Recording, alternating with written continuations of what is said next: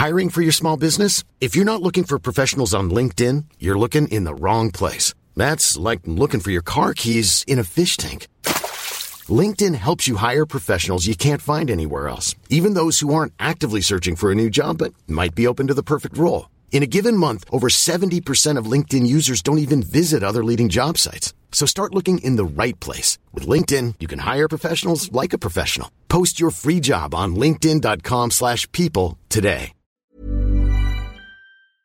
Hello and welcome to the Raptors Over Everything podcast. I'm your host, William Liu. Joining me this week is the go-to option for this podcast, the number one option, like Pascal Siakam, Alex Wong. Alex, how you doing? What's going on, man? So, every time you invite me on for a basically a run it back episode, except I'm doing it for free. I have to ask, who canceled? Was Vivek busy today interviewing a tennis player, or is Blake doing a Jamal Murray profile? What's going on? Tell me the real story, bro. No. Listen, the real story is I picked you, all right? Listen, I'm not too big for this, remember? You stole my idol in this game, so... yeah, man, listen, it doesn't have to be anything. I mean, yes, I did see that V was doing another podcast this week, so I didn't want to, burden him, and I'm seeing Blake tomorrow, so I didn't want to double up on seeing Blake 2 days in a row. So, you know what? It's we got you, baby. No, I'm always excited to chat with you and create content with you, bro. Yeah, no, it's good. I give you a little bit of a break from, I don't know, whatever you're doing these days, man. What are you doing these days? So since the season is over, what are you occupying your time with? Yeah, so I'm working on a book right now, and that's really been kind of taking up most of my time. The manuscript. So the book is about basketball-related magazines and the evolution of sports publications. So I've been doing a lot of research and interviews for that. The book is not due until next April, so I've got the next, I guess, half year, 6 months, 7 months to work on it. So, that's the majority of my focus. Or sometimes I'm on the Yahoo Sports Canada social account during Blue Jays games, just taking my uncut gem memes from basketball to baseball and finding that some of them translate well and some don't. It's definitely a different audience. Baseball is really hard to do social media for because it's so slow. Yeah, it's slow, and also I've tuned into maybe 5 Jays games since the Raptors were eliminated, and it felt like they were playing the Yankees every single time. Didn't fully understand why we're always playing the Yankees. I feel like there's a 60-game season. How many times could you possibly play the Yankees? So 20 games against the Yankees, 20 games against the Rays, 20 games against the Red Sox, and then we're going to the playoffs? What's going on? Yeah, that's actually pretty much the schedule. This year, every team just played within their own division, and then they played the East Division in the NL. Not that we need to get that deep into baseball, but baseball is a great sport to watch when you're multitasking. Oh, 100%. I can get so much done and still be watching the game and reacting to the game. That's why they cut the games down to 30 minutes after, right? I know they do that for Raptors too, but the Jays in 30 is basically what you need to watch. Shout outs to us offending every traditional baseball fan. No, listen. There's no crossover. I feel like there's no diehard Jays fan listening to you right now. No, there really isn't. I might be the only one who watched Jesse Litch and was a fan of the 2008 Blue Jays with AJ. Yo, we've established this. You went to one baseball game and you've been making references off that for the last 5 years. No. I'm a baseball fan. Last time we were on the Blue Jays, before we get on to Raptor stuff. Well, actually, two. A, are they good? Are they actually good? And B, who is your favorite Blue Jay right now? So they're not good. The only reason they're going to make the playoffs is because they expanded the playoffs to 8 teams. And in general, they're a 500 team, and they've won a lot of close games. I think in any other year, they're not in this race at all. But I think it's cool. They get to play a 3-game series next week against the number 1 seed. And honestly, 3 games, the sample size, anything can happen, right? Anything can happen. Are they going to play the Yankees again? I think they're going to play Tampa, actually. But, your boy Ryu, if he throws a no-hitter in game 1, then suddenly Tampa's facing elimination because it's a best 2 out of 3. No, I love this Jay season because I looked up the numbers, and it seems like they have 26 relievers. And the reason they have 26 relievers is because they only have one great starter in Ryu. Well, one ace, that and but also everyone because else is of bad. COVID. I think because of COVID, they were just like, all right, you can bring 80 people. Yeah, but like, where on were the they getting roster. these people? Like, this is like if the Raptors had the whole 905 squad with them, like at all times. Like, all right, Henry Ellenson, you got to go into this playoff game now. The other question, I'm trying to find my Matt Thomas for this Blue Jays team. Mm-hmm. I think right now it might be Alejandro Kirk, who's the rookie catcher who came up Yes, and has been playing really well. So he's like shaped like Kirby. Yeah, half the Jays team is shaped like Kirby. You know, my favorite thing about baseball is that it's a sport you could play with masks on. Well, That's how low intensity it is. And also, you can be eating a KFC like mighty bucket in between innings, and you can go out and hit a home run. No, absolutely. Alejandro Kirk is definitely eating buckets, man. This man's on the $10 mighty buckets in Buffalo, New York. You know, the Jays are, I mean, you know, what's going on, man? Are you trying to audition to show Dan Toman that we can do a Jays pod? Listen, we're sending Dan this 5-minute reel right here. All right, I'm ready to switch to becoming Mike Wilner.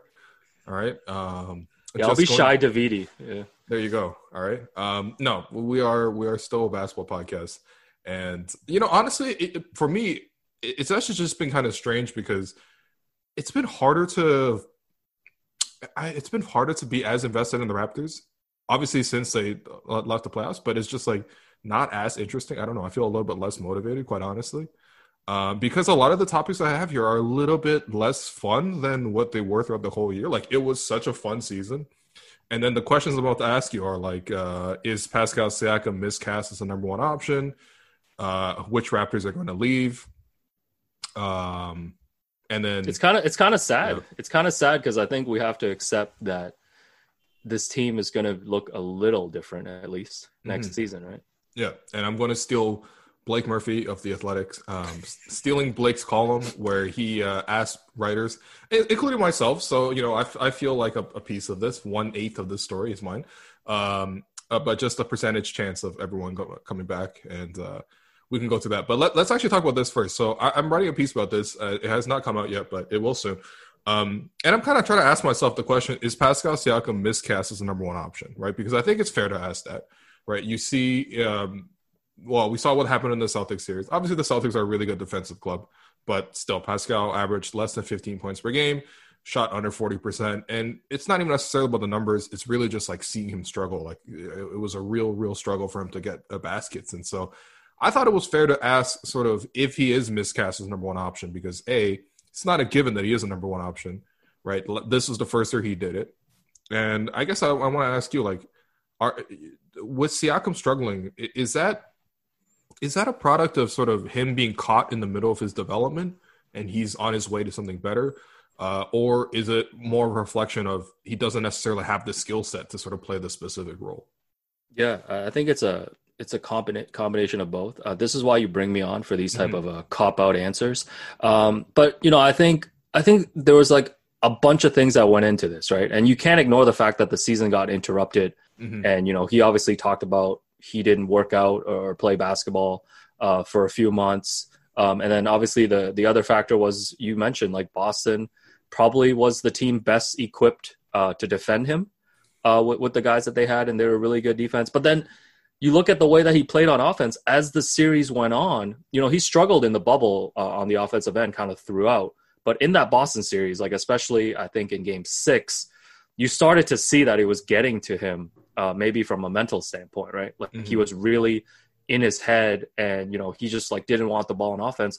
So I do think it's a combination of both. But I've been thinking about this a lot, and it's like, do we have enough to ask or even answer that question right now? Because he just went through two really different playoff runs in two very different scenarios and two different roles, right? Like, I don't think the Pascal Siakam who torched the Warriors in like Game 1 and Game 6 like is suddenly gone, and I don't think the Pascal Siakam who flashed all that skill and potential during the regular season is suddenly gone. Like, that's not to say that he doesn't need to add, you know, more versatility to his offensive game. So it's hard for me. Like, I do want to see what he looks like next season. And again, next season might be tough too, because we don't know, number one, when the season is starting, and they're not going to have a regular off-season schedule where he's just going to be able to go and work out with the other guys and go work out with Rico Hines, right? Or at least I don't think he will. I don't see why you couldn't though. I mean, like, Trae Young was showing up in like full gyms in the middle of COVID in Oklahoma City. So, well, don't worry, he knew he wasn't going to the bubble, man. So I know this is kind of a boring answer, but I kind of want to give Pascal next season to see how he plays, like, because he's still developing, like you mentioned, and I'm okay if the answer ends up being that he isn't the number one option. I mean, that could very well be the case. You're asking this guy to be the number one option on a championship team. And I know you were a big proponent all year of managing expectations with Pascal, because I feel like he came out of the gate playing so well right away that people started putting these outsized expectations for him. And it's not making excuses. Like, he had a terrible offensive series against the Celtics. And if that happens again next season and you don't see the development, then maybe, yes, he is miscast and he does need to play alongside an elite guy like a Kawhi Leonard or Giannis. Yeah. I think that's completely fair. First off, like, how many, if we're talking about championship number one options, like, how many players in the NBA can do that? Like, you see, Giannis hasn't really proven that yet, right? James Harden hasn't really proven that yet. There's a lot of really talented players. I mean, honestly, for me, you're looking at LeBron, Kawhi, Steph, KD, like, that's like pretty much it. I mean, of course, those are the guys that have won the championship. I'm sure there will be more that will be added to that list, but you know, it's very tough being a number one option, first off, for a championship team. And then number two, like, yeah, I just think the expectation of that to happen overnight was a little high. I think really we're at the point now after one season in of Pascal being a number one option. You can kind of break it down into like sort of things that he can do, right, and what he can't do. And I think really for the Raptors, like, one of the things they need to decide is sort of which direction do they want Pascal to go towards, right? You know, if we look at sort of styles of play, like which kinds of players to emulate, I'm not saying they want to become these kind of players, but they kind of have a decision to make between, are they going to keep him as sort of more of a big, right, more of the Anthony Davis kind of, maybe even Giannis, right? Giannis handles the ball a little bit more than AD, but bigs that essentially are able to use their athleticism, attack the paint, and, you know, kind of be a big, right? Be a versatile big for sure, play inside and out, but a big. Or do they want him to be sort of more of a wing type player where it's more of a Kawhi type game, more of a LeBron type game, more of like a Butler type game or something like that, or Tatum, for example. Those are the, you know, main guys still left. And, you know, that's a question, because I think last season in the championship run, he played way more as a big. And this year he played more as a wing, right? And I don't know. What did you see in terms of just like in terms of small forward skills from Pascal that you saw this year? Like, did you see enough of that from him this year? And I mean, I guess obviously the answer in the playoffs is kind of no, but do you see enough promise of sort of, you know, ball handling, shooting, creating from Pascal this year that he should continue going down this path?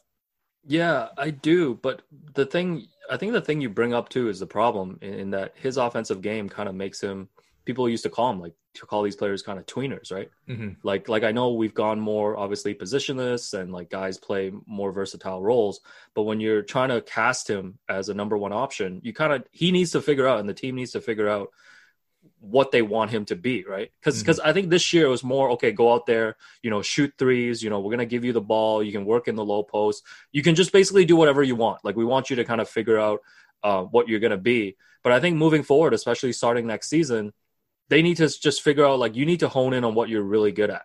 Mm-hmm. Like, are you going to be a great kind of low post player and come up with all these different counters and new moves? Or are you going to operate more on the perimeter? Like, I feel like during the regular season, especially, you know, when you had Pascal kind of top of the key and he was kind of going downhill against defenders, like, he was really effective, right? And like, what are you going to add to your game? Like, if you are drawing more attention as a number one option, like, when's the playmaking going to come in, right? Because we talked a lot about that with Kawhi too. Like, his playmaking, I think, made maybe a bit of a leap here in Toronto, you know, versus prior years. And, you know, you can't just think about scoring 25 points a game. I think there's a lot of ways Pascal can get to 25 points a game. But like, how are you helping the team overall if you're drawing that attention? And maybe that's the one thing that would worry me, because Boston just played him straight up, right? Like, he didn't even play well enough to demand any additional attention. Yeah. And that trickle-down effect, you know, it trickled down to everything else. Like, that's why the offense looked the way it did against Boston. Yeah, and look, it's not like the Raptors had an elite offense even kind of when Pascal was outside of that bubble environment. I mean, the Raptors, middle of the pack in offense. Now they had injuries throughout the course of the season, but I think that does speak a little bit to the fact that their primary guy wasn't, a clear-cut elite type of number one guy.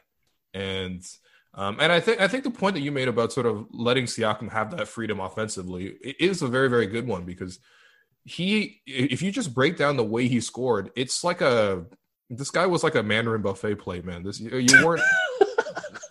All right, was that buffets, by the way? Yo, was that drafted or was that off the dome? Just let me know. No, that's the new sponsor. No, I'm kidding. No, although listen, Mandarin, call me. No, so Siakam averaged 23 points per game this year, right? He gets 6 of those in transition, 3 of those in isolation, 3 through the pick and roll, 3 through the post, 3 in catch and shoot plays, and then just another 5 off like putbacks and cuts and stuff like that. So we're talking about a very varied type of player. He's doing a little bit of everything. And when he can do a little bit of everything, he is really effective. And I think versatility is a skill. Right? And I think for the best bigs in the NBA, they need to do a little bit of everything. And I think Siakam kind of has that attribute. But at the same time, there is not like one go-to play for Siakam to always get something in the offense, right? I mean, the closest thing to that is probably the post. And, he is a good post player, definitely. He's crafty down there. He has moves. But at the same time, I think what we did see this year was a drop-off in terms of his efficiency in the post, right? He went from being one of the most efficient players in the post in the NBA to sort of average.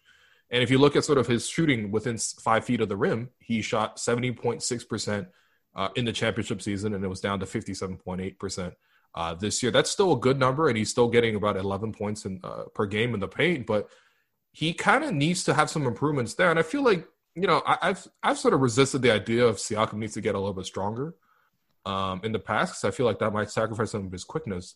But at the same time, if you're going to play that much in the post, you kind of need to get a little bit stronger, because there were a lot of times in the playoffs where he was kind of bumped off his spot. He's not really going up strong. He's not really going up through the contact.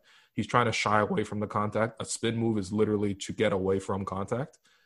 And I think that's probably one of the reasons why his efficiency dropped in the post. Like, what do you think he needs to, if he's going to go down that post player route, what is the sort of adjustment there that he needs to make to be better in the post? Because we know he has skills, but it's really just at this point being more effective.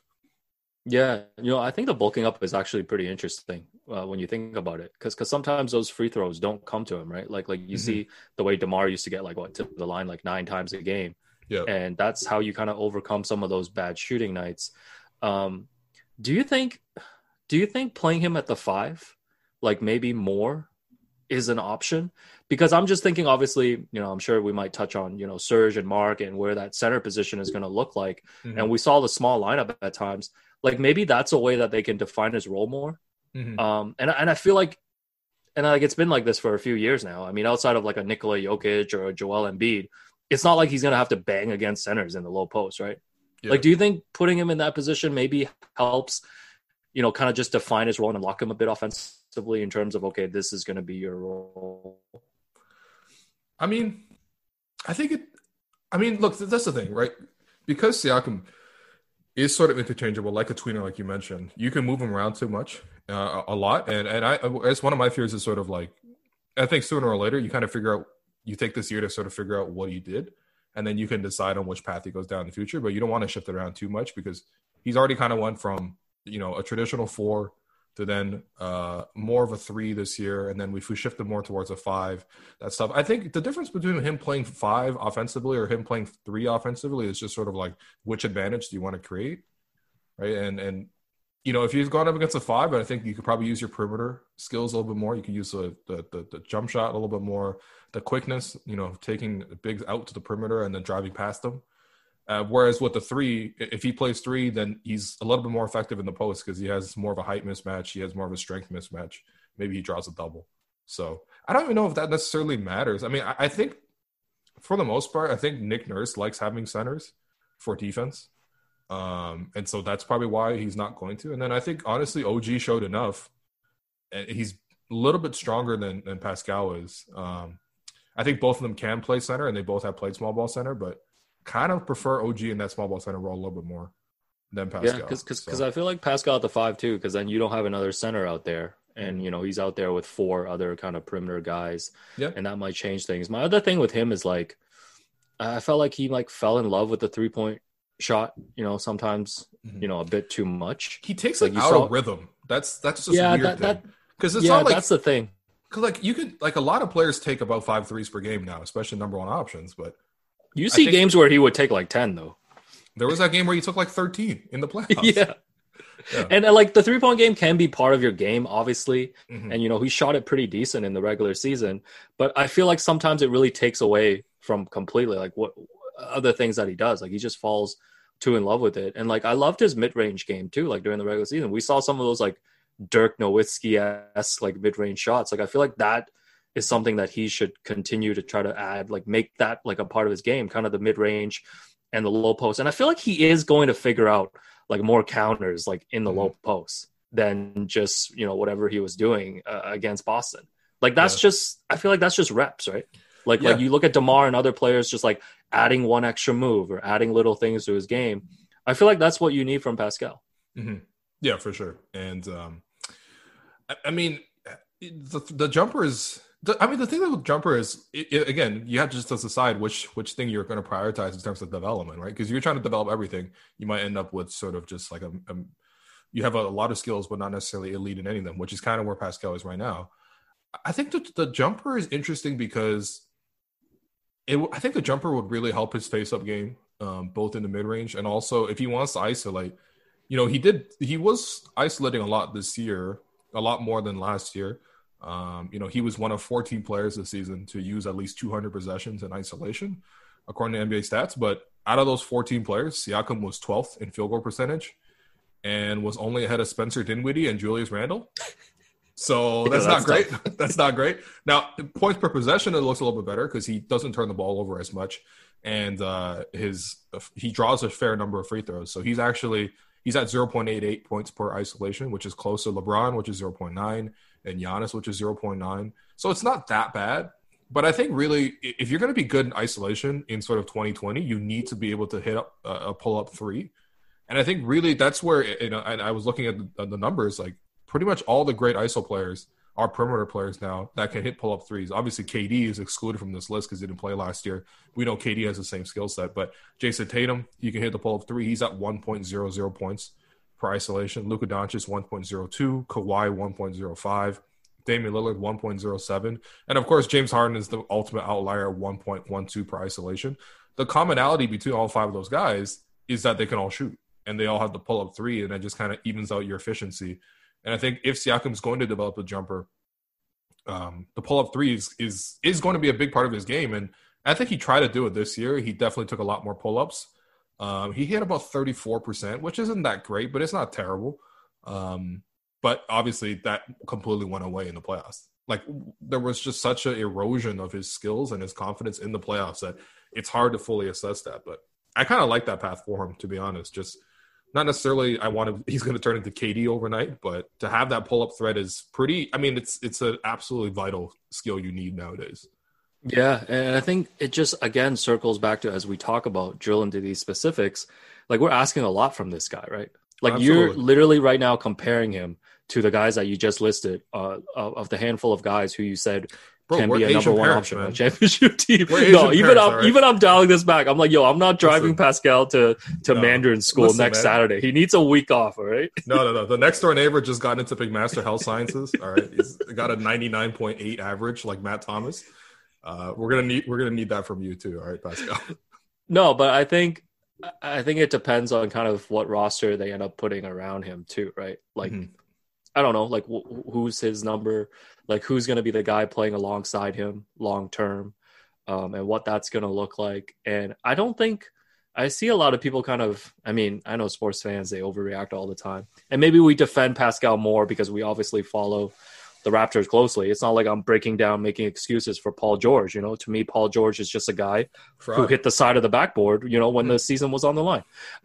But, again, I think it's not the worst thing in the world if we end up getting kind of this version of Pascal. No, not at all. Who continues to develop. And if anything, it might just be on Masai and the front office to figure out how you're going to build a team, around not just Pascal or whoever you're going to bring in to just maximize the skills. Because I think we keep going back to these different things, and it's like the best thing about Pascal is his efficiency, right? Mm-hmm. And if you're sacrificing that efficiency, putting him in too big of a role, then you're not getting the best out of the guy. And we should also mention that, like, he was great. He wasn't perfect, but he was great on defense. And I feel like he's such a centerpiece of that going forward, because I feel like as long as Nick Nurse is here, that's going to be the identity of this team. Yeah, absolutely. Absolutely. But I mean, again, part of the expectations comes from the fact that no one else is necessarily there to sort of fulfill that. So, he has to take that responsibility on. And then B, he was signed to a max contract, and there's different expectations. You know what I mean? And also, see, we are Asian parents. I don't know what else to say. I thought this was obvious. Listen, we didn't need to spend 20 minutes. Go to Kumon, basketball Kumon for a year, and come back to me with this 99.5% average, or no Game Boy Advance for you.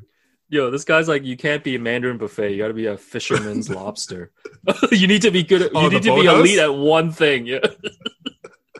Well, shout out to that place. I still have not gone. So no, we need to do that. Run it back. First episode, socially distanced. I mean, though, the lobster tower is so big, we would actually be socially distanced. Yeah. Listen, man, we didn't need to spend 20 minutes on Pascal. He was in a perfect role playing. We didn't need to spend 20 minutes on the Blue Jays, though. That was what we wasted time on. He was in a perfect role playing next to Kawhi Leonard. Mm-hmm. And Kawhi Leonard decided to go play with Reggie Jackson. Yeah, Kawhi, bro, come on, man. Because what Pascal was 2 years ago was perfect. It was, but I do think that there is an ability to continue developing. No, I think that's fair. I think that's fair. And I really, the last thing I would say for Pascal is just next season, I would like to see him getting more reps in terms of running pick and rolls, operating pick and rolls, because one of the other things that's a little bit disappointing with Pascal is that as a number one guy, he does draw a lot of attention. Yes, even when he struggles, he draws a lot of attention. You need to be able to leverage that into opportunities for your teammates. And he did average 3.5 assists, which is fine, but that's still fairly low. So Pascal was in the top 20 of scoring this year, 3.5 assists per game for the top 20 scorers. That's the fourth lowest, right? And the rest of those guys that are, that are kind of low are all kind of young guys, like Jason Tatum, only 3 assists per game, and Embiid, only 3 assists. Donovan Mitchell. I almost called him Joni Mitchell. What? 4.3. Great artist. And Zach LaVine, 4.2. Brandon Ingram, 4.2. So it's not like outside of the range, but I do think that if Siakam gets more of a comfort and more of a ability to run the pick and roll, then you can break down the defense and kick it out a little bit better. Because I think, that's primarily where people get assists nowadays. All the top assist guys are all people that can run pick and roll. So, look, listen, we're expecting a lot from Pascal. I think he has a lot to work with. And I honestly, look, the one thing that gives me comfort is Pascal's, one of the hardest workers in the NBA. He's kind of legendary for his work ethic. And, I'm expecting him to be in the gym with Paul Watson, baby. Listen, Paul Watson, a fan favorite. Got a few questions about Paul Watson. Someone asked for 10 minutes on Paul Watson. And Paul Watson's a fan favorite? Man, yes. I've not been keeping up with Raptors Twitter, apparently. Yeah, you're too busy focusing on Teoscar Hernandez, okay? But yeah, anyway. Paul Watson has a hive. All right. Paul Watson has a hive, and it's somehow not just Blake Murphy. Speaking of Blake, though, I'm stealing his ideas. So Blake wrote this annual column about sort of he polls media members and asks basically all the players and gives them a quick percentage as to the likelihood that they return for the following season. So I'm stealing this from Blake. Listen, this is Blake's. Now, I participated in this poll, and I have my numbers here, but I thought I would ask you, all right? Obviously, 100% is 100% returning, and 0% is 0. They're 100% gone. We can rapid fire through these, but Nick Nurse. 100. Okay, good. Bobby Webster. 95. Okay, all right. Did Sacramento fill their position yet? Yes, they did. Okay. So 99 then. Is Bobby Webster getting that type of buzz though, you think, for other roles? Listen, we have a segment coming up after this called Raptors Spurs North. So we're going to save that. We're going to save it for later. The off-season propaganda is crazy. I can't wait to do 5 months of this, man. Pascal Siakam. 100. Okay. Yeah, so I had 100 for all the first three of those guys listed. Paul Watson Jr. is somehow the fourth option on this list. I had him at 95. He's on a two-way contract. What do you think, man? Yeah, let's go with 95. Wow. Okay. Is that 95% likely to return to a 905 or 95% to play with the Raptors? Let's go 905. Is there gonna be a G League next season? What's going on? I doubt it. I don't think they want to spend that money for that. Which is actually kind of a big deal. Like, it kind of hurts the development of a lot of these guys, to be honest. Absolutely. Listen, I think the Raptors, if at all possible, just take that money and just sign a collection. Maybe don't necessarily call them G League players. Call them like MLSE employees, but just have like a training squad of like 10 guys on standby. And, say they're concession stand people. And instead they're actually just like almost NBA ready NBA players. And just have them ready to work out against people. OG Anunoby. 100? Yep. Matt Thomas. 100. Yeah, key long-term core piece. I hope Matt Thomas spends the entire offseason studying Duncan Robinson game tape. This is the propaganda that I was pushing for Matt Thomas. Basically, I was hoping he would be what Duncan Robinson is right now. So I'm expecting that second year leap. No, but to be honest though, I mean, pretty big accomplishment for Matt Thomas in his first season, like making it to the 8-man rotation in the second round against Boston. Yep. Shot 100% in Game 7. Check the box score if you think I'm lying. And I honestly want, and like propaganda aside, I want to see him in a more kind of permanent role next season. I feel like he does bring enough on offense, and his defense has come a long way. We always joke about his head twisting like the Exorcist when he was trying to guard Kawhi, I think, in that regular season game. But Lou Williams, baby. I think he knows the defensive principles and how to play in like Nick's system to the point where he's not hurting them. He's still running around sometimes, and he's always going to have those deficiencies just like athletically. But no, I want to see him in a more permanent role next season. Yeah, listen, Matt Thomas, I need, in addition to everything Alex said, I do expect that from you. I need to see you on the Old Man and the Three. Listen, it's just the number one podcast for white NBA players. 100%. It's not that they only get white NBA players, but if you are a white NBA player of any sort of substance, you need to be on that podcast. That is very exclusive. That's how you know you've made it. When you're with JJ Redick and Tate Alter. Yeah, I didn't know any who the other guy is, but yeah, shout out to Old Man in the Sea. I just a very long story about someone trying to catch a fish. DeJuan Hernandez. 100? Okay, all right. Yeah, big fan. I said 95 for DeJuan, but I mean, essentially 100. Terrence Davis? 100, I would say. Yeah. Okay, so we're keeping most of the young guys around. Masai. Masai's got to be. I mean, to be here next season, I would say 100. Okay. I mean, if you were to say beyond, which is, I guess, a more interesting question, I would say like 80. Okay. Yeah. I had 90 for this, but I think I'm a little bit overly confident in the Masai thing. But I ultimately think they'll keep him. I mean, MLSC, man, like they keep all the other guys. Like, like who are the Leafs guys? Brandon Shanahan? Yeah, is that a guy? Kyle Dubas. Yo, what are we doing, man? Listen, stop using your podcast. Stop using your podcast to audition and use me for your audition, man. This is enough. No, I think Masai's. I don't think MLSE is not trying to bring him back. I think this is just more Masai, right? And Masai is, like he said, he's going to get everybody figured out first. Nick has been signed. I guess Bobby will be next. And he wants to make sure, the way I'm reading it is he wants to make sure all those pieces are in place and that MLSE is paying to keep that structure that's going to help build Spurs North moving forward. And, then he'll sign. Or I guess if you're a pessimist, you look at it as he wants to make sure the foundation is good for the Raptors before he steps aside. Which, if you're pessimistic, you could look at it that way too. He wants to make sure that Nick and Bobby are locked up long-term and he can leave while, making sure that the Raptors has a good situation moving forward. I mean, look, listen, if he's going to leave, then obviously that's his choice. Obviously, we love him here. We want him to stay forever. It'll be crushing, though. Let's not undersell it. Like, Raptors without Masai is just not going to be the same. And it's not even about him like trading for Kawhi, on his BlackBerry Pearl. It's like everything that he represents for the city and the team and off the court. And I feel like that stuff is probably more important now than ever. Absolutely. Please don't leave Masai. This is like talking about if your dad's going to be around next year. I don't want to talk about it, man. Maybe it is a conversation for other people. It's not for me. Pat McCaw. Listen, if Nick Nurse got his extension, he's 115%, man. Yeah, let's go with 115. Yeah. Kyle Lowry. 100. 100. Okay. I mean, why you believing the clutch points rumors of him being traded for like Drew Holiday? First off, clutch points, the number one Photoshop. Elite Photoshops, man. Oh man, the Photoshops are incredible. The concept. Did you see the Super Saiyan one that they did of Billy Donovan?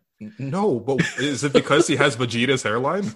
Well, they took Jim Boylan and Billy Donovan, and they made Billy Donovan a Super Saiyan. For what? I don't know. Listen, I was first put on Clutch Points. Everybody should follow Clutch Points on Twitter and especially Instagram where they post their graphics. I was first put on Clutch Points when they started photoshopping. Remember they photoshopped those coronavirus graphics? Absolutely. Yeah. And I was like, what are you guys doing? And then 2 weeks later, I was like, you guys are amazing. Yeah. No, it would be like report. No, like Christian Wood tested positive. Yeah, and they've got like the coronavirus balls in the back. They got like pathogens. No, it's amazing, man. I don't know who spent time doing that, but shout out Clutch Points. But 100 for me. What did you say for Kyle? I said 70 for Kyle only because Wow, okay. I could potentially see a deal being made, but I mean, like, I also never want that. You know what I mean? I don't want that. Like, I'm with what Masai said at this point. Like, yeah, we used to have.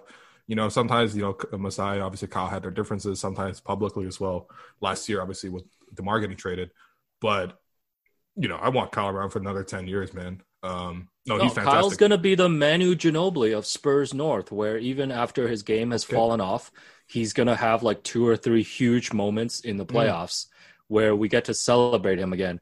I guess a better question. Okay, here's my question for you. Do you think if they end up breaking ties with Kyle, will it be because of Kyle or will it be because the Raptors want to move on from him? It would probably be a bit of both. I think it will be one of those situations where if a trade happens, you would need Kyle's approval on it, which obviously only the best players get that opportunity to say no. Like they're not going to blindside him and like dump him to Minnesota. Well, I mean, I would say no. But the DeMar trade did happen, but I mean, my thing is like Kyle's still playing at such a high level. Don't you think maybe he personally might want to go chase a ring somewhere? I guess this depends on if the Raptors kind of reload next summer in free agency, and this is the best situation for him, though, right? No, that's exactly it. But I'm only put 70 here. I was the lowest here among the other people that voted on this poll. Other people went as high as 90%, but or 95%.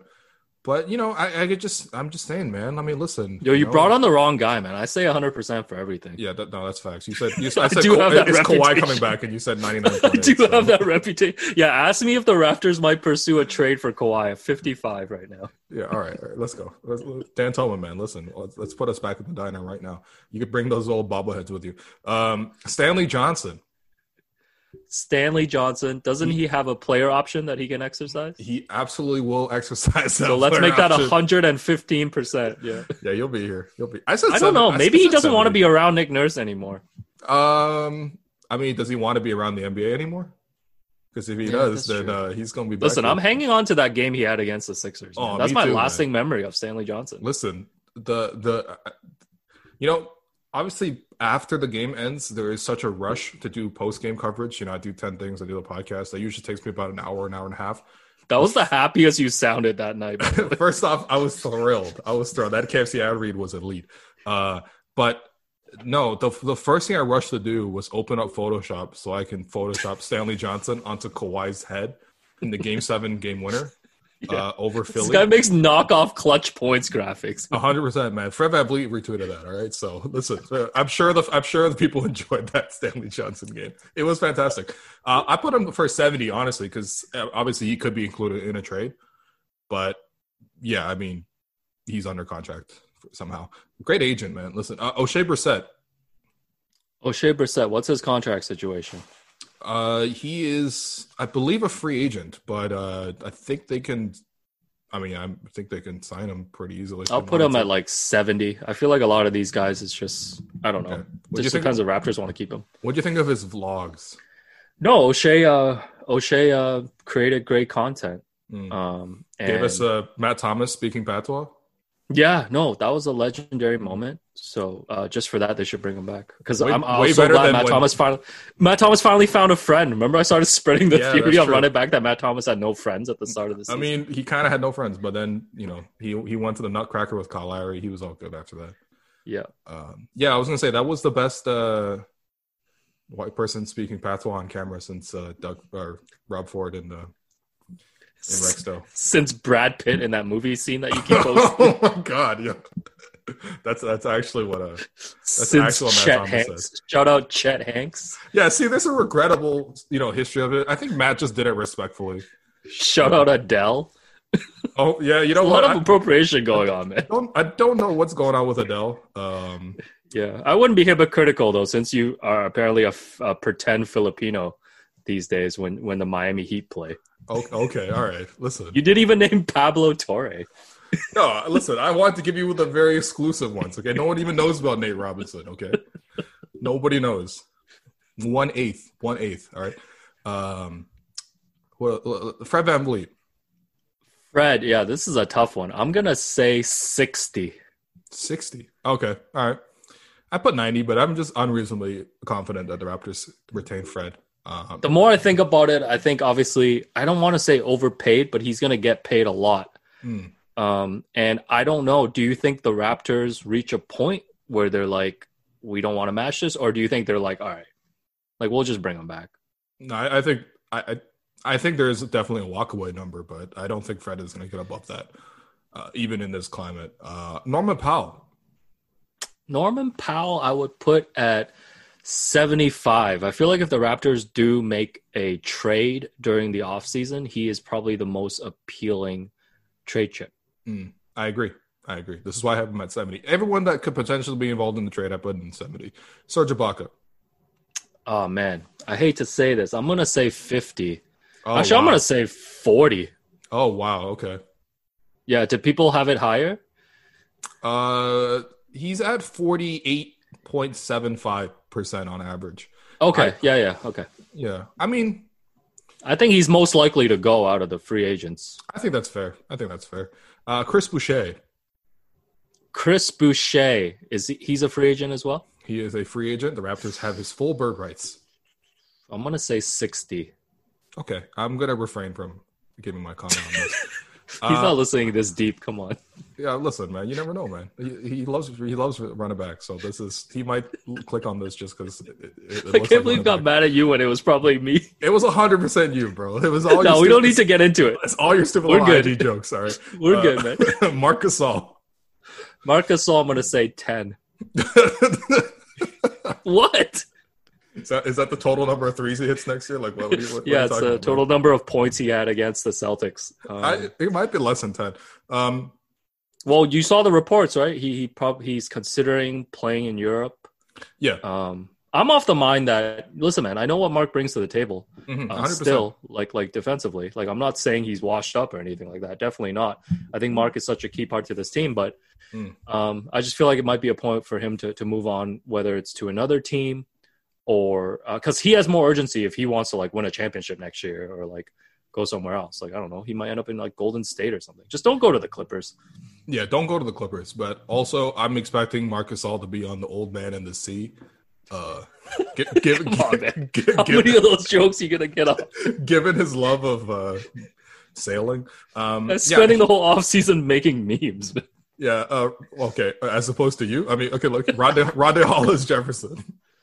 Rondé's a free agent, right? 1 year deal. Yes. Gonna say 30.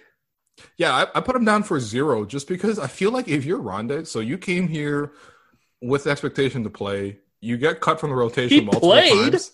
Well, I mean, he played. In the playoffs. He never played. He barely played more than Stanley Johnson. Yeah, but were you surprised? And he got slandered by Nick Nurse like right off the bat, and then Norm Powell touched his head. Like, what kind of year was that for Rondé? If I'm Rondé, I'm not going back to the Raps, man. Rondé wasn't like in a Stanley Johnson like level doghouse. No, he wasn't. Which is, he did play in the course of the regular season, but in the playoffs, he was completely ditched. I really wasn't surprised that he didn't play in the playoffs, though. Yeah, me neither. But okay, 30. I think that's probably more fair. But we'll always have the 30-point comeback and the Tiger Woods fist pump, though. So he's part of Raptors lore. He's Raptors legend for sure. And then Malcolm Miller, your boy. Oh my guy. They need to bring this man back, man. 100%. I'm gonna say 85. Yeah. Okay. Yeah. I had him for 0, but shout out to Malcolm Miller holding local media accountable. Just continue to do NBA players continue to do other people's jobs. Mm-hmm. Definitely. No, Malcolm Miller is fantastic. Like, he wrote a blog for Raptors.com that was also quite good. If you haven't read that, to go check it out. But always had the 30-point comeback. Again, Malcolm, those tipped steals and then the missed threes. The fantastic. 2 missed threes. Listen, those would have been great if he hit those. But yeah, that's the percentage chance. And then last thing before we go to break and answer some Twitter questions. Are the Raptors becoming Spurs North? Because let me just give you the people that have been linked to other jobs. Obviously, Masai is very wanted man. Washington came after him. New York reportedly were after him. Okay, he's still here for now. Nick Nurse, obviously he's drawn interest from other teams, when he was an assistant. Now, obviously, he's been extended, so that's good. But Nick Nurse just said on radio this week that lead assistant Nate Bjorkgren interviewed for the Pacers head coaching job opening. What do you think of there? White Nate for Black Nate? What happens? They can't do that, right? They can't do that. I didn't know Nate was in consideration for head coaching jobs. That's a big glow up. That's a big glow up. And honestly, he is really, really good at his job. Like he's a guy that. But like you said though, if you're doing the Spurs comparison, it's like Pop had his own coaching tree. Mm-hmm. With guys like Brett Brown, shout outs Mike Budenholzer. But like, same thing here, right? When you win, guys are going to want to poach from a winning program. Yeah, exactly. Adrian Griffin was up for the Bulls job. I think the Bulls went the other way, going for Mr. Vegeta himself. And then Bobby Webster linked to the Bulls, and of course they went a different direction. And he was apparently on the short list for the Sacramento Kings job, which also went a different direction. But Raptors or Spurs North. Are you with me on this or not? No, I'm totally with you. Let's push this. One thing about the Spurs too, they won 5 titles in 15 years and never repeated as champions. Mm-hmm. So the Raptors have that to hang on to as well. It's really hard to repeat, but it's even harder to stay competitive like over a long period of time. What the Raptors need to be Spurs North is their own Tim Duncan. An understated superstar who wins MVPs but doesn't want to be referred to as an MVP until he wins a championship. Giannis, come fulfill your destiny, bro. 100%. That's the one thing the Spurs never really had, was that great free agent addition to supplement. But I mean, honestly, a lot of the same situations, right? Like sort of a non-destination free agent market. We can be honest. Dwayne Casey stealing Pound the Rock from the Spurs. Yeah, my favorite thing is still you telling me that story about the fact that Dwayne Casey had sent a crew of people to go up to the Canadian Shield and find the perfect rock to bring back to the locker room. Like that's an unbelievable story. Like imagine you came into work one day and Dwayne Casey hands you like bug spray and he tells you to drive up to, Sudbury. He's telling Mr. Sticks and Black Dragon Roll to just go find a rock. Yeah, listen, I would, I might have to call HR to see like if that's really within my responsibilities. But no, I like the Spurs comparison. People like to compare them to the Warriors too, because I think the Warriors are kind of trying to build that as well, right? Mm-hmm. Well, I mean, even with the Warriors, like how many people tried to take people from the Warriors? Like aside from Alvin Gentry. Like I'm missing true. People. Like I don't know if the front office moved around. So, that's true. Yeah, I think the key to this Spurs North thing, and I mean I know I'm stating the obvious, but like it's got to be Masai, right? Like this whole concept falls apart if Masai decides to go do something else. He's like the Pop in this situation. Yeah.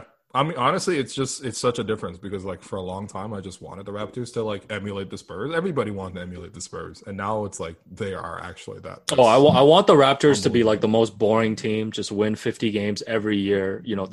I'll take that, man. I mean, we care about need the Spurs. So we need like the Spurs have those great HEB commercials, which is like their local version of. Like, we have Osmos. We have Osmos. We have Osmos and GoDaddy. Yeah, we need to get a little bit better in that department. By the way, recently I found out there is like another like 5 Raptors Osmos commercials. I thought there was just that one where with Norm.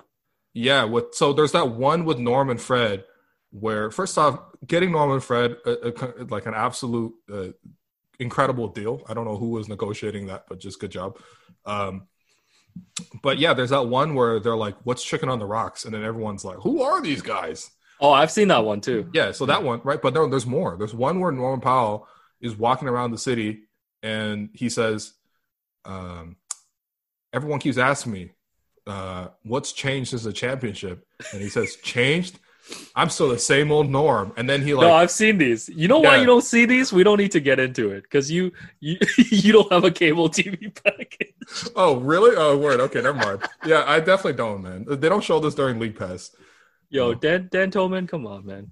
Pay for this man's cable. No, listen, my Express VPN is from Washington. I only knew when you were like, hey, did they show... When you messaged me, you're like, hey, did they show the Anthem pregame? I'm like, yes, they definitely did. I don't know. It wasn't showing, right? Listen, I don't know what it was. It was. This guy's in gamer chat rooms while Pascal's going for 20. It's important to protect your internet privacy. What can I say? Yeah. Well, okay. That's most of the topics. I mean, I want to talk about the conference finals too, but I also asked for a lot of Raptors questions. I asked for some Raptors questions. People send in a lot, so I don't want to disappoint people. Let's knock out some Raptors questions. So, first one from your boy, and I guess my boy too, John. Not saying I don't like John, but he's more your boy than my boy. Yeah, I think he's trying to invest in baseball cards now because baseball cards are like soaring in prices. Real okay, wow. So property wasn't enough, huh? Okay, how much is too much with the Raptors re-signing Fred? Anything over $20 million a year?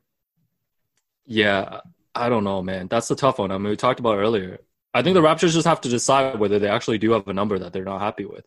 Because if they're like, Fred is such an integral part of the team, even if he gets 25 plus, we're going to match. Like, they can do that, right? And still have cap room next year. And if they need to maneuver around, I mean, they can move players to open up space. So, I mean, me personally, yeah, I'd be a big proponent of bringing Fred back. But I don't know if the Raptors feel the same at a certain price. Yeah, I think maybe something above like 23. I think maybe the Raptors 23, 24. But I honestly, when you get to within $1 or $2 million, like you can try to play around with the money a little bit. At least that's my thinking. But yeah, I think honestly, like 20 mil will be fine. They need to probably move Norm, but are we gonna get shamed like the Bucks not re-signing Malcolm Brogdon if they don't bring him back? I just don't think you should develop talent and just let him walk unless it's like an unreasonable contract, and I don't think Fred's not unreasonable at 20. So keep Fred. Next one from Padsy. All right. What is our biggest need in terms of position and how would you like to see it addressed? Man, I guess I do want them to get like an elite like shooting guard type, but I don't know how are they going to get that person. Other than that, I guess it's a center position too, right? Mm-hmm. Yeah, no, the center position, I would love to get some offense from there. I know obviously Serge gives you some offense. So if it's Serge, then I'm fine with that. But yeah, it feels like the Raptors, I mean, the center position should have been more of a strength of, for the Raptors in terms of scoring. But, if you're going to have sort of a more balanced offense with Pascal sort of not necessarily being an elite number one option, then you kind of need offense from the rest of your positions. And obviously center with Mark was not a position where they got offense from this year. So. And Serge, I mean, I know people know this, but Serge is still a starting caliber center, man. 100%. Don't forget what he did in the regular season. All right. You getting a cut from the agency? What's going on, man? I already told Jordy to let me know first so I can scoop Woj. All right. Fair enough. Yeah, no, listen, I hope Serge stays, man. Listen, Serge. No, me too. Me too, man. But and then I make honestly, sure the Raptors also re-sign Rolson, okay? I think Save he's priced Rolson. him. I think he's priced himself out though, possibly because he's still so good. Yeah, fair enough. Okay, what about this one? Why does everyone assume because Andrew Wiggins is Canadian that the Raptors are dying for him and would trade Pascal to Golden State? This is people trying to pawn off like a pair of sneakers that they don't want. Yeah, and like, which is what I try to do always. But like, yeah, I don't get it, man. Like, why would the Raptors want Andrew Wiggins at all? I mean, no, like seriously, like give me one reason. I mean, is he even a top 3 Canadian? Listen, if he was even making, I'd rather have Lou Dort. Oh, okay, all right, relax. Okay, all right. Just because Lou Dort has the same. Lou Dort is legitimately just a decimal point on the salary cap if you get him. Oh yeah. Well, I mean that's why he's going to be with the Rockets. They're going to trade James Harden for him. They're going to trade 2 Bubba Gump locations. Yeah, I mean, even if Wiggins made like $10 million less per year, I'd be much more interested because I'm like, you know what, you take a chance. He definitely has like skills. You know, maybe it's sort of finding the right situation for him. But I mean, yeah, no, I mean, on a max contract, no, man, no, I don't want. You want to do Rudy Gay again? Is this what we want? The other thing for me is like, you have, when you talk about wanting to bring players in, you got to start thinking about like the type of players that the Raptors target. Nick Nurse has a particular type of player, right? Like you have to play hard on defense. You have to have high basketball IQ. And this is not taking a shot at someone specifically, like a Stanley Johnson or something. But if you come up short in those areas, then you don't play. And I think it's important for Nick and the Raptors to continue to hold that standard in terms of the players that they bring in, because it's so important just like for the connectivity and like the culture of the team. So I don't like when I hear people throw out names out there like, oh, the Raptors might be interested in Montrezl Harrell. I'm like, yo, Nick would bench Montrezl Harrell like in a series. Like you need to bring guys in that's going to work.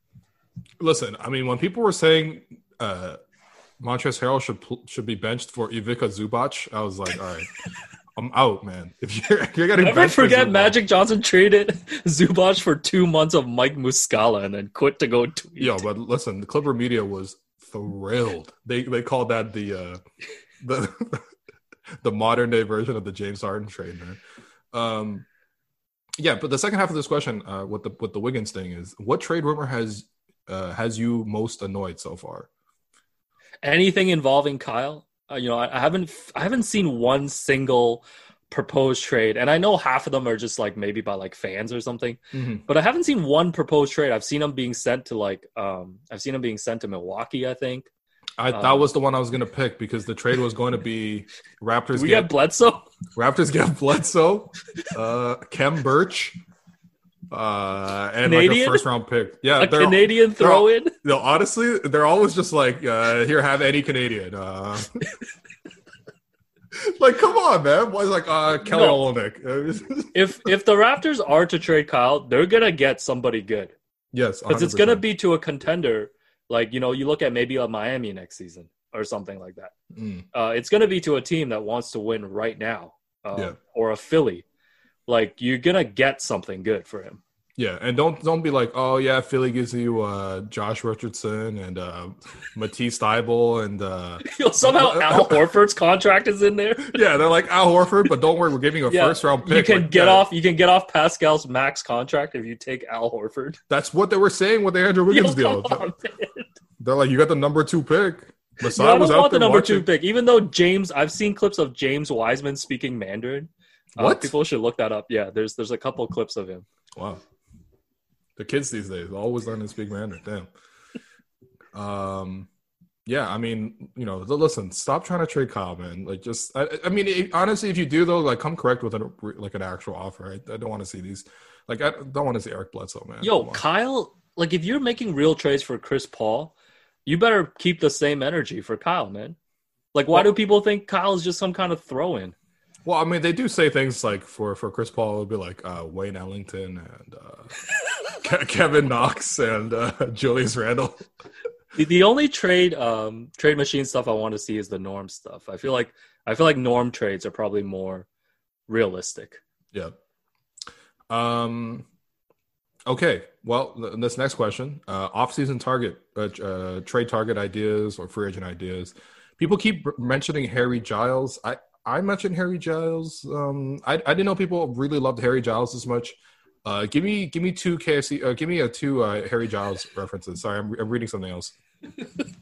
Yeah, I don't know, man. What's the appeal with Harry Giles?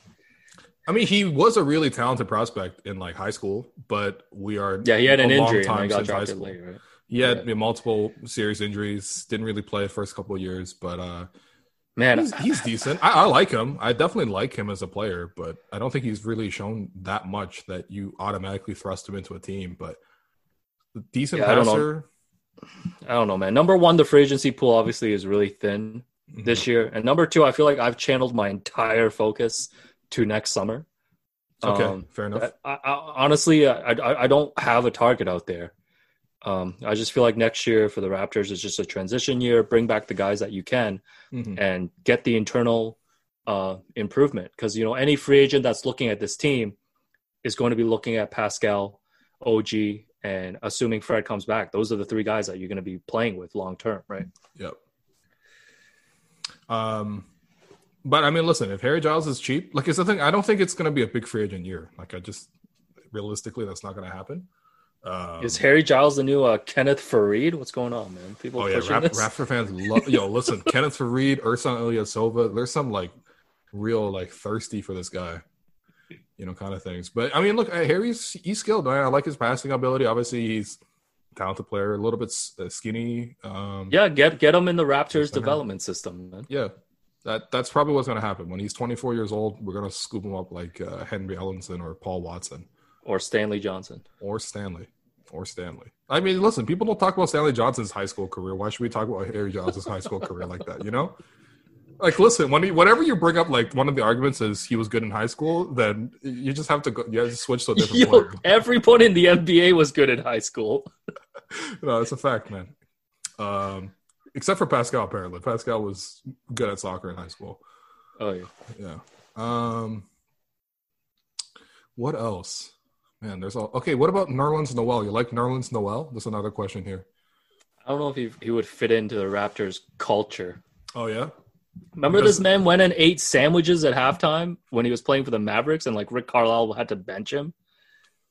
Oh, yeah, that's right. I feel like the Mavericks have he's had a lot of issues in terms of questions about his work ethic and, like, focus on the game. That's probably why he's very available, despite the fact that he is a pretty sound. He's a pretty good defensive player. I think that's one of the reasons why, like, I don't really have any free agency targets like that, because I feel like the Raptors have a pretty established core, and I feel like I'm way more picky now in terms of who the Raptors bring in.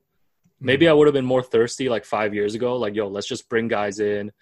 This guy's maybe a reclamation project. But now I'm like being really picky because I feel like you need to continue only bringing in the guys that really fit the Raptors organization. Yep. I agree. Absolutely agree. And, I mean, look, just go back and read some of the Nerlens Noel, like when he stayed in Airbnb story and stuff like that. Oh, yeah. His place got trashed and stuff, right? Yeah. Yeah. No, it was bad. It seems really annoying. I mean, look, it's not the biggest make or miss. Like if Kawhi ruined the Airbnb, we'd probably be like, "That's cool. We'll do anything." No, you can't say that. But the thing is, Kawhi didn't. Well, yeah, he didn't. That's right. Well, maybe. Yeah, basically, the reports were saying that Nerlens Noel was Keyshawn in Quebec City. Oh, come on. We love you, Keyshawn. We love you, man. Oh man. All right, let's take one more question. What about this one? Okay, so do you see a path for Matt Thomas to climb higher on the depth chart and maybe surpass Terrence Davis next season? Yeah, I do. I mean, he kind of did that in the playoffs. He did, and I think Terrence obviously had a really impressive rookie season, especially for a player that was undrafted. Mm-hmm. He was just fouling everyone in the bubble for some reason. Yeah. Like when he was. Like, I don't know what was going on, but like obviously the defensive like discipline and things like that need to improve. If you're talking about offensive game, I mean, I feel like there's still a lot more untapped potential to like Matt Thomas's. Like, I really want them to start running actual plays for him. Like, he's that good of a shooter, right? Let's find out at a higher volume if you actually do have something there. I mean, the Raptors need to be better on offense. Mm-hmm. Yeah. Start Matt Thomas, man. Let's go. Okay. All right. Well, I mean, listen, when you are Matt Thomas's agent, I expect you to give me scoops about his future. I'm just saying, if Fred leaves in free agency, why not start Matt Thomas and keep Noam in the 6-man role? Yeah. Yo, you laugh, man. I'm gonna be pushing this. I mean, you know, I think Nick likes Matt. I mean, Nick gives some pretty great quotes about Matt. I would like if he played him more, but I mean, realistically, you have some pretty good guards right now, right? So I just don't get why you bring a guy like that into a game and don't like actually try, like make a more concerted effort to utilize him on offense. Yeah, fair enough. I agree. You know, run every play for Matt Thomas. When Matt Thomas checks into the game. Yo, propaganda has blended option. into reality, man. I've been doing this for too long. Yeah. Look, listen. Yeah, I don't know. I don't want to make that comparison. I don't want to be Dermore. I know what you're gonna say. Yeah, you know, it's okay. I'll tell you in the chat. Last question. Actually, you know, I'm gonna give you 4 quick rapid fire questions to end the podcast because I already wrote these down and I feel bad not asking these. So first off, number 1, yes or no? Are the Celtics the team to beat in the East moving forward? No, I think the East is pretty wide open next season. I think Boston will be there. I think Toronto will be there. But Toronto obviously has to bet on a bit of their internal improvement. Milwaukee, for all that we slander them, I mean, they're going to be there, you know, as long as Giannis is there. Philadelphia with the new coach, you figure maybe they kind of get it together. Brooklyn is going to be there with Kyrie and KD. Yeah. So that's already like 5 teams. You know, I don't think there's going to be a consensus favorite. If anything, Milwaukee kind of got bumped. I didn't even mention Miami. Miami's going to be there. So I feel like it's going to be 5-6 teams, and I feel like maybe one of those teams will separate themselves. But I don't see Boston as like a clear favorite. Okay, I agree. But I mean, look, the Celtics are scary, man. Their talent is very young. They're taking actual steps in their development now. Well, I can see the American media anointing them because, you know, that's because half the American media comes from Boston, man. Like when you understand that, you understand why. Question number 2: explain to me why the Heat are the 2017 Warriors. They are 10-2 in the playoffs so far. Oh wow, it's all about the Heat culture. You know, the culture Okay. that is. Well, it's because Jay Crowder has been shooting 40% on threes on like 10 attempts a game. No, I don't know, man. They've built a really good team there. I think they're the 2017 Warriors because Goran Dragic decided to average 20 points a game again. Also, shout out to Myers Leonard, who like started all season and is suddenly just not playing in the playoffs. Yeah, but he's apparently a really, really great cheerleader on the bench. And Tyler Hero, I mean, Tyler Hero has been, I mean, for a rookie to be doing this at this level is just ridiculous. Yeah. Well, I thought you were going to say that the reason why the Heat are elite is because Eric Spoelstra is feeding everybody. Because he's Filipino. He's feeding everybody lumpia or chicken adobo. No, listen, we stand. This is an Eric Spoelstra podcast now. All right, we it's not just Matt Thomas. We also stand Eric Spoelstra. All right, next one. Jamal Murray is the best Canadian player since Steve Nash. Yes or no? Yeah, I can't think of anyone after Steve Nash. Yeah, it's wild to me. It drops off quick. I came into the season. Yeah, shout out to Todd McCullough. I came into the season thinking Shai Gilgeous-Alexander was going to come out being like the best Canadian after the season, but I guess that conversation's done. Yeah, Jamal's taking a huge leap. No, Jamal's made this leap, which is insane. And like, yeah, I don't know. I mean, I don't know if we're going to talk about it, but like, we got to start looking at Jokic and Jamal Murray as one of the best kind of, you know, tandems in the league. Absolutely. And then last one. Between Nikola Jokic, Anthony Davis, and LeBron James, is the post-up back in play and back in fashion? Because it feels like, I don't know, man. We've seen a lot more post-play in these playoffs than I feel like in the last 5 playoffs. Yeah, but I mean, I feel like those are special cases though, right? Like how many other centers are you going to tell me? Embiid? Yeah. I mean, he does post up a lot. He just doesn't get that far in the playoffs. I think Jokic is just like a he's just a different player, man. Yeah. Like, this guy is ridiculous. Like, I don't know how he makes any of his shots, man. This guy exclusively hits like the shots that like you play against your dad, and your dad has no athleticism, and he's just like, yeah, I'm gonna shoot this like 25 feet into the air over you. You can play defense, but it doesn't matter. It takes him like 7 seconds to get into a fadeaway. Yeah. And it's he makes them. unbelievable. And those hook shots that he makes, he should get called for a flagrant every time. They're so disrespectful. No, honestly, yeah, the scoring has been incredible from him. Honestly, the Nuggets are really fun. I'm happy they won that game last night because they were about to choke it real hard. No, shout outs to Mike Malone. No, I think the one thing I love about Jokic, and maybe this is just European players in general, is how dumb they think the North American media is. Because like I feel like Jokic just does not care for these storylines. Like they asked him in the second round when Patrick Beverley was like talking some trash, and he was like, "All right, whatever." And like Dwight Howard's been trying to get under his skin. Yeah, that's been hilarious. Dwight Howard being like a 7-foot Patrick Beverley. And Jokic doesn't care. And I think Luka Doncic too. Like, when he was called a bitch-ass white boy by Montrezl Harrell in the first round, like he was probably like, why is everybody making such a big deal out of this? Like, I just want to hoop. So in general, I think Marc Gasol's a little bit like this too, because sometimes he'll get asked questions and he'll just like absolutely just not answer because he just thinks it's like pointless. So I love in general just like European players looking at North American media and be like, stop these narratives, please. I gotta say though, watching soccer Twitter and stuff like that, I feel like media elsewhere is also kind of the same. But yeah, I definitely see the lack of patience. And it's kind of refreshing, to be honest, But yeah, okay, that does it for the podcast. Alex, fantastic performance, showing once again why you are the number one choice of guests. Is this what Nick Nurse says to Pascal after games? Listen, Pascal, I know you shot 8 of 55, but we love you, man. We appreciate you. Anything you want to plug? Anything before we sign off here?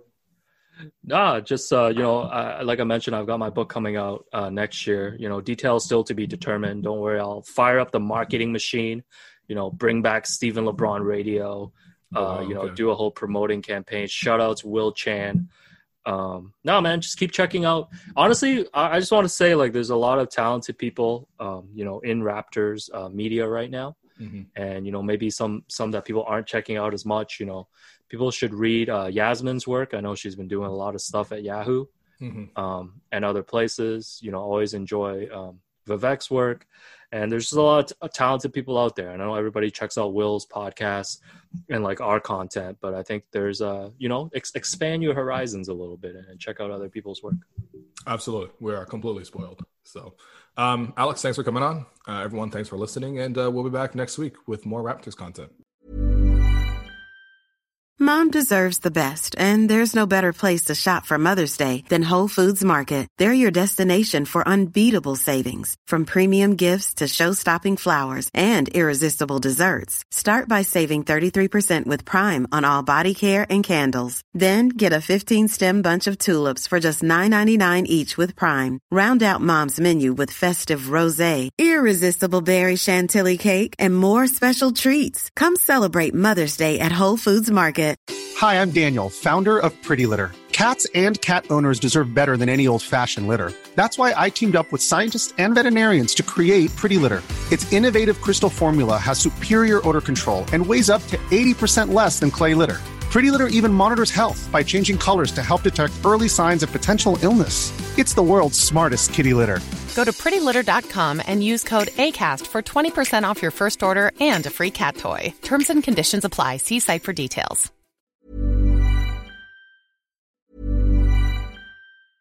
Selling a little or a lot? Shopify helps you do your thing however you cha-ching. Shopify is the global commerce platform that helps you sell at every stage of your business. From the launch your online shop stage to the first real-life store stage, all the way to the did we just hit a million orders stage. Shopify is there to help you grow. Shopify helps you turn browsers into buyers with the internet's best converting checkout. 36% better on average compared to other leading commerce platforms. Because businesses that grow, grow with Shopify. Get a $1 per month trial period at shopify.com/work. Shopify.com/work.